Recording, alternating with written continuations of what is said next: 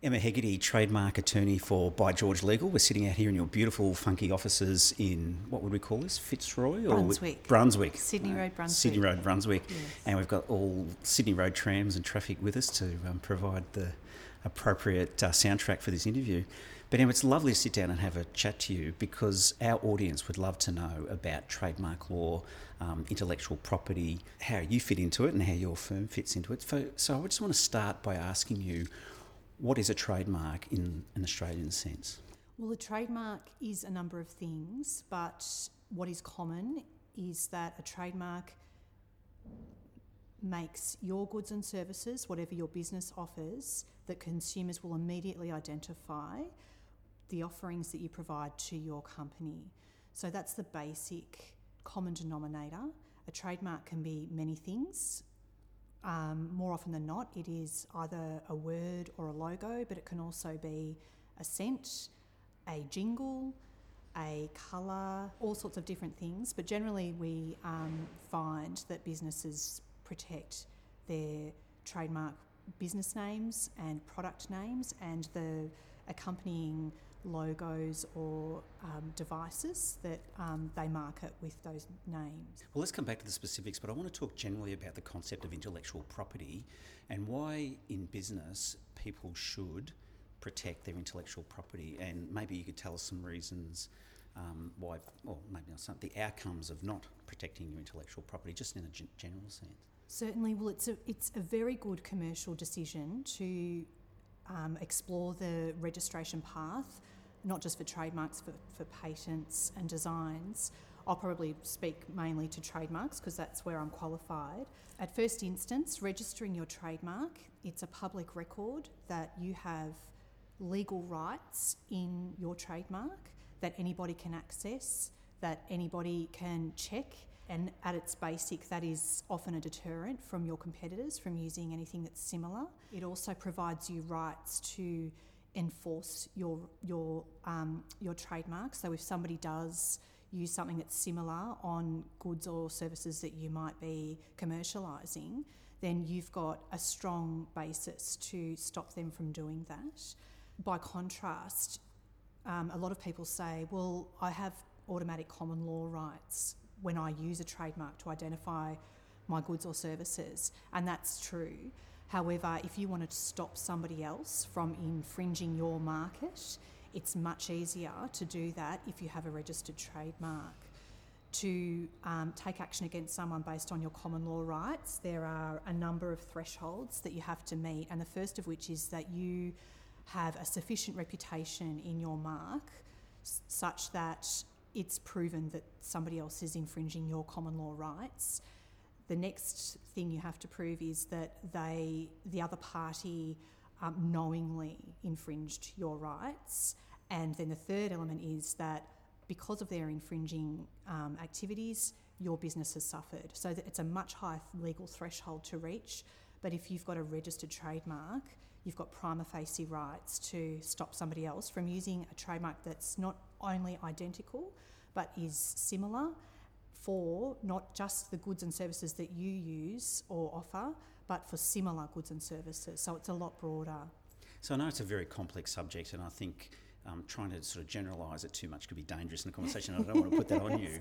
But essentially what you're saying is that I could register a trademark and notionally I could sit on that, while I get my business organised for the next 12 months, and that affords me some protection, as opposed to someone saying, I registered a business name with CAV at one stage and I was going to get round to it, whereas you've sort of, am I right in saying you've shown that intent by registering the mark, and it affords you some sort of time and luxury to get round to actually trading? Well, there's a couple of things I want to respond with regarding that.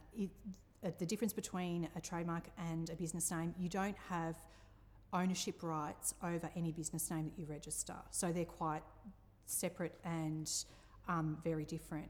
Whereas once you register your trademark, your rights backdate to the date that you filed your application. So it's basically a first come, first serve. Once you file your application, if you get to the stage where you are able to achieve registration, your registration rights backdate to that filing date. So anybody who has infringed your trademark in that period and that can be as short as 7.5 months. It can be longer depending on the application process, but your rights backdate to the filing date. But a business name doesn't provide you proprietary rights in any trademarks. So you said that you put some months on that process. It is, even a fairly regulatory application, not met in any opposition, it can take quite a long time, can't it? Yeah, so the shortest period that you can register a trademark from filing to registration is 7.5 months, around 7.5 months. And that's because Australia has to comply with an international agreement. Often it can take longer depending on what happens in that process. So once you file, there's IP Australia or any international office for that matter will examine your application and check whether it complies with the legal requirements depending on the jurisdiction. If they think that it doesn't, they will issue an examination report and say, we can't accept your application because of these reasons. You're given time to respond. In the best case scenario, your application is examined and no objections are raised during examination, and then within around 6 months or less than that, maybe 5.5 months, your application is accepted. And then after that stage, there's a 2-month period where at acceptance your application will be advertised, and any third party or competitor, for instance, have the opportunity to oppose your application. And then that's another journey that but if nobody opposes, then you will achieve registration and a certificate will issue. When you make an application, there are some practical steps, and my experience of it is that you actually got to nominate it within a sort of confine or a category or a series of categories for which that mark applies. Do you want to just tell us a little bit about that process? Yeah, so there is a classification system that the majority of countries in the world apply, and it classifies goods or services. There are 45 classes. When you apply for a trademark, you don't apply for every single class in this classification system. You nominate what you want to register. So for instance, if you're a media company, you want to nominate media services, which will fall into a particular class. If you're a chemical company or an agricultural company and you're offering agricultural and chemical goods to your consumers, then you nominate those particular goods which fall in another class. So for instance, if someone wanted to register the same mark that somebody else has already registered, but they've nominated different classes, they might be able to achieve registration because the goods and services don't conflict.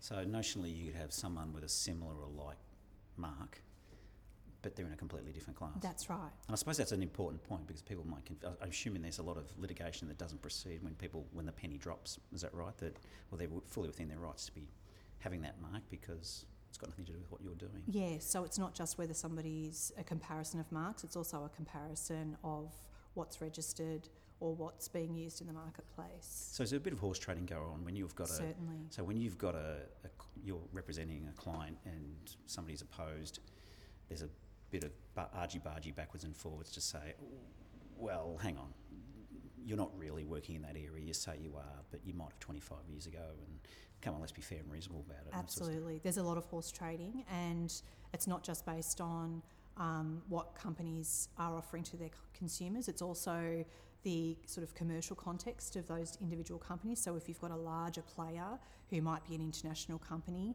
they've probably got the wherewithal to throw their weight around a little bit more, as opposed to a local company that hasn't maybe got the funding or the desire really to fight a David and Goliath battle. And there are a lot of sort of commercial agreements that are achieved that satisfy both parties.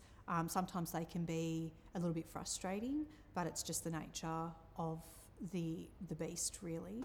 So, for instance, there are particular international companies that are very vigilant in watching trademark registers around the world to check whether there's anybody who might be using marks that are similar to marks that are valuable to them.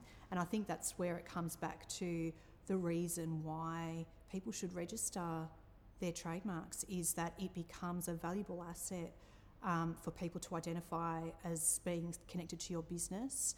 It also gives meaning to what you're offering. So people, when they see certain marks, they think that's going to be quality, that's consistent, it's reliable, I'm always going to get the same thing. It could be cost effective, it could be more expensive, but I don't care because I know what I'm going to get. And that's the value of registering your trademark. I'm not sure this is a little bit off left field, but does that mean theoretically that mark has an inherent value, and can people actually trade that back to a competitor and say, well, my business, I'm back in the business of selling my business, one of my assets is my trademark? Absolutely. And that's one of the things that it becomes a valuable asset, especially for businesses that might be starting off small. They get to a certain point and they think, look, this is where we are on a winner here. We can market this, and anybody who is purchasing a business is most likely going to say, well, what concrete assets do you have? And IP protection and IP registrations in patents and trademarks, designs, even if you have confidential information regarding something that's really integral and super important and highly valuable in a commercial sense, that's what people will be looking at. So it really adds, although they are intangible assets in a sense, they really are something that if you're looking in long-term focus to sell your business, that somebody who's purchasing are going to want to know, do you have registered rights in your intellectual property? It's very important. If I've been trading for 20 years without any trademark protection or any trademark, is it too late to register your mark? No, it's not. However, it's quite late. The sooner that you get your foot in the door, the sooner you can get a registration. The longer you leave it, the more there's a greater chance that it will be more difficult to register, because the trademark registers around the world are becoming increasingly sort of cluttered with registered marks. It's never too late, but it's also advisable from a legal perspective that once you achieve, and this is a value of registering your trademarks, is that once you achieve registration, you have a prima facie defence to any infringement allegations made by somebody else. So we always recommend that people register their trademarks, because if there's somebody out there that trademark searchers haven't sort of disclosed that could be upset by you using a particular mark for certain goods and services, and they allege that you've infringed their mark, if you've honestly adopted your trademark and you've got a registration, then generally you can withstand an infringement allegation. So that's another benefit of registering your trademark. Is there a limit on how long your mark is registered for? No. However, you can keep your trademark registered and renewed every 10 years in perpetuity. However, the proviso to that is that it can be challenged by another party if you're not actually using it. It's just a sort of public policy avenue that IP Australia have created so that the register isn't cluttered, so that people can check the market, they can do online searches and they say, look, that trademark's been registered for 24 years, but I can't find any use of it online. I've visited that address, the company's been deregistered, so I'm pretty sure it's not in use, and that means that party can lodge what is called a non-use removal action, and if that's successful, then the mark will be removed from the register. So you can have your trademark and keep it registered and renewed every 10 years. It's not a slam dunk. It won't be removed unless it's challenged, so it will be maintained on the register unless it's challenged by another party. Just as an aside, I mean, you spoke about a business name here in Victoria. You don't actually have there's no intellectual property assigned to that, effectively, what you're saying. What about domains and domain space and things like that? How does that fit in the whole scheme of things? It's not registrable property, but use of a domain name can be advantageous. So there's no proprietary rights in domain name registrations. However, they are a valuable asset that show use of your trademark that can go towards, for instance, overcoming objections during examination of an application. So if you've had, just going back to that scenario where you said, I've been using this trademark for a long time and now I want to register it, and you file your application, the trademarks examiner says, look, we can't accept it because somebody else has got something that was filed before your application and it's registered, and you say, well, look, I've been using my trademark well before they filed their application, you can lodge evidence of that use, which can include domain name use, that shows that you have adopted that mark, you've been using it for the goods and services, and that can help you achieve a registration. So there's no prima facie proprietary rights in domain name registrations, but they are a valuable commodity in registering your trademarks and in developing your brand. And often you'll find that a lot of companies will secure domain name registrations before they even consider registering their trademark. Well, there's a whole different umpire for domain names. There is. Yeah. There is. Do they actually talk to IP Australia or anything like that? No. Well, not directly. It's the dispute resolution policy in Australia. It's fairly new. It's difficult to navigate and enforce your rights. It's expensive as well, and that's probably why we would recommend registering your trademarks. It's easier to enforce your rights in a domain name dispute if you've got the registered rights in the trademark, and that's what you find a lot of, like large Australian telco companies. They will have a lot of trademark registrations. They'll also keep a watch on domain name registrations, and they'll stop other people from registering, or they'll re-secure the domain name that somebody else has registered on the basis of their trademark rights. Well, let's sticking with that theme. Am I right in saying that if you're in a dispute and you've got to go to the umpire, and you've got, well, let's say somebody's passing off as being you using Facebook or Google and buying AdWords and things like that, so does having this registered trademark have some sort of value in that sort of situation? Absolutely, and that's where it goes back to, it's a prima facie IP right. You can always dispute something down the common law path, but it's a lot harder. And so if you've got a trademark registration, then you're in a much stronger position to enforce your legal rights against somebody who might be passing off. So can I just talk a little bit about the structure of the entity that is applying for the mark? So anybody can apply for a trademark. So if I'm a sole trader and I'm the applicant and I've had that, and then I want to sell my business to another sole trader or another company, the transfer of the ownership, or even internally, let's say I want to go from a sole trader to an incorporated entity, does the legal ownership of the trademark therefore cease because there's a change in the ownership, or is there some way I can transfer that trademark effectively from being a sole trader to a shareholder in a small family company, for example? No, you can transfer those rights. For the instances that you've given, it's an assignment of rights, so you can transfer the ownership from Chris Mirabella to Voir Media Proprietary Limited. You're very well researched. Or communists. Yes, or communists. Yeah. But that's interesting to note that that you mentioned communists. A business name cannot be the owner of a registered trademark. So to be a valid owner of a trademark in Australia, the entity has to possess a legal entity, so it has to be a sole trader or a company. So a handshake partnership doesn't pass the muster, is that what you're saying? No. I'm devastated. Yes. But you could register it in the name of the of a person. Both of yourself and your partner, and then once you establish your legal company entity, for instance, then you can transfer the rights to the company. Now, you talked earlier on, and I know we could sit here for hours talking about the minutiae of registering, what you're actually registering. So you indicated, you gave us a bit of a flavour before, you could be registering a word or a colour.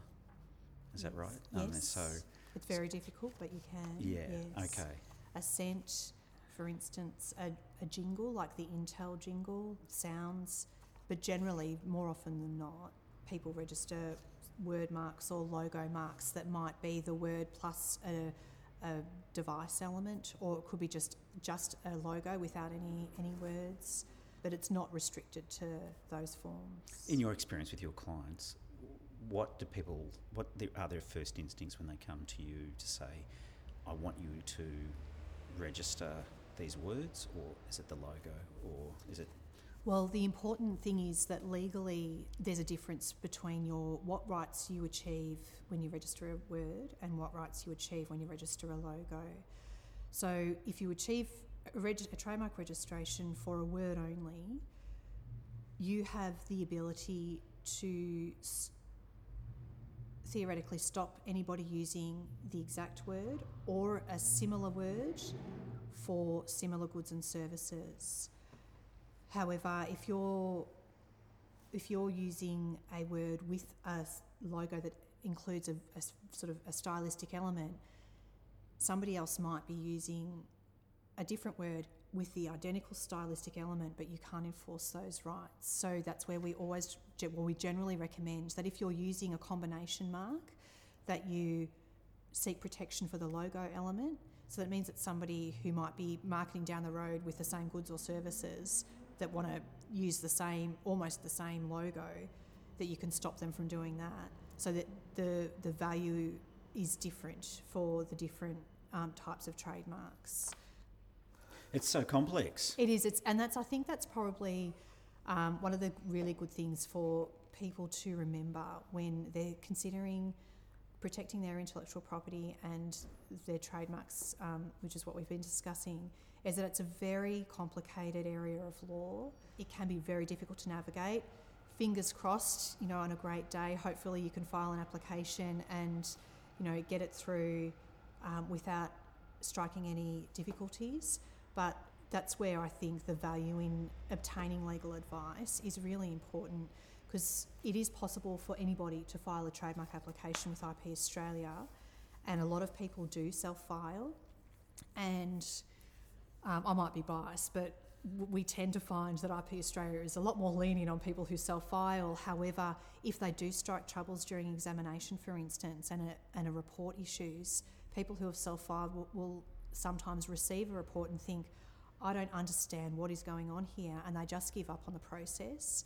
And that's where professionals, firms, especially by George Legal, are able to help navigate the issues, because often there is an answer, there is a way to navigate the waters to overcome things that might crop up. And we've experienced that with each other, Chris, that you can navigate through a lot of different things, but you have to know the law to be able to do that. And if you self-file and you don't know the law, it makes it a lot more difficult if you do strike troubles. If you, like as I said, if objections are raised during an examination, or if another party opposes your application after it's accepted. What advice would you give as the first step, and why? Here's your pitch, Emma. I think you've given us a bit of a clue, but tell us a little bit about your firm and what should they do in the first instance to get this sort of expert advice, and tell me why your business is in such a good place to provide that advice. Well, look, I'll talk a bit about By George Legal. We're a small IP firm, but we've got a number of really experienced intellectual property lawyers, and we deal with companies and clients that are in a large array of fields: food and beverage, retail, artists, media companies, agricultural companies, not-for-profit organisations. And we've got a very large network of people that we can call on if, for instance, you're an Australian company and you want to commercialise your business overseas. We've got a large network of overseas associates that we deal with on a daily basis. And I think having worked in medium and large and small intellectual property firms, I think the beauty of By George Legal is that we're a happy group. We enjoy each other, and our main focus is delivering the best outcomes for our clients based on not only our legal experience, but also we've got a lot of commercial and industry perspective, because we've got a large array of clients, and we develop seemingly not the sort of orthodox legal relationship with our clients. We try to put things in plain English. We get rid of the formalities in our written correspondence, because we just think it makes it a lot easier for our clients. It's more enjoyable for us as well to be like that, and we find that the connections that we build with our clients are a lot more substantial. Then they're not just based on hourly rates and trying to, you know, just get as much money out of our clients as possible. We've got a real empathy for our clients, and we really go into bat for them and try to understand their commercial perspective, because I think that can be lost by the wayside, especially in bigger, large firms where it's so important to meet quotas and monthly billing targets, that sometimes the actual commercial perspective of your client can be lost in all of that, and people focus too much on winning the fight, which often means spending a lot more money as opposed to understanding where your client is coming from. And that's particularly pertinent in the last year that we've all experienced, where, I mean, some clients have really excelled in the conditions that we've had to deal with, but other clients not so much. And I think it's really important to bring it back to, if I was owning this company commercially, what is the best decision to make for my intellectual property in this particular situation? And I think that's what By George Legal offers. And we're fun. Indeed. And I can speak, and look, we'll let the cat out the bag. You and I are having, we've got a professional relationship with some work that we're doing. And I suppose, I can endorse everything you've said, by the way. But I suppose my observation out of that, being on the other side of the fence, is I think the thing that I've had to not so much learn, but sort of accept that the compromise is part of the process. Certainly. In my case, in the work that we're doing, we've been challenged, a relatively small organisation being challenged by a multinational, international, who's exactly sort of kept an eye on what we're doing here in Melbourne. And whilst their case seems to be fairly flimsy, and that, you know, it's hard to see how they're even carrying on business in Australia, but the reality is you can either spend a lot of energy and throw money up against the wall to notionally win some theoretical, high moral ground, or you can just get on with the art of compromising, being realistic about the commercial outcome and the commercial reality of, well, if we agree to this, it's pretty much going to be what we want, and yes, we just cut through all of that. So that's been my experience. But I imagine you've seen all sorts, and I'm sure you get the dogmatic clients who will just go to war with people. Yes. I'm sure you can tell all those horror stories. But I think that there's also some good outcomes where, particularly that By George has been involved in recently, small businesses that have succeeded in protecting their intellectual property when it was challenged by another company. And both of those companies were probably, in the grand scheme of things, sort of smallish players, but it doesn't mean to say that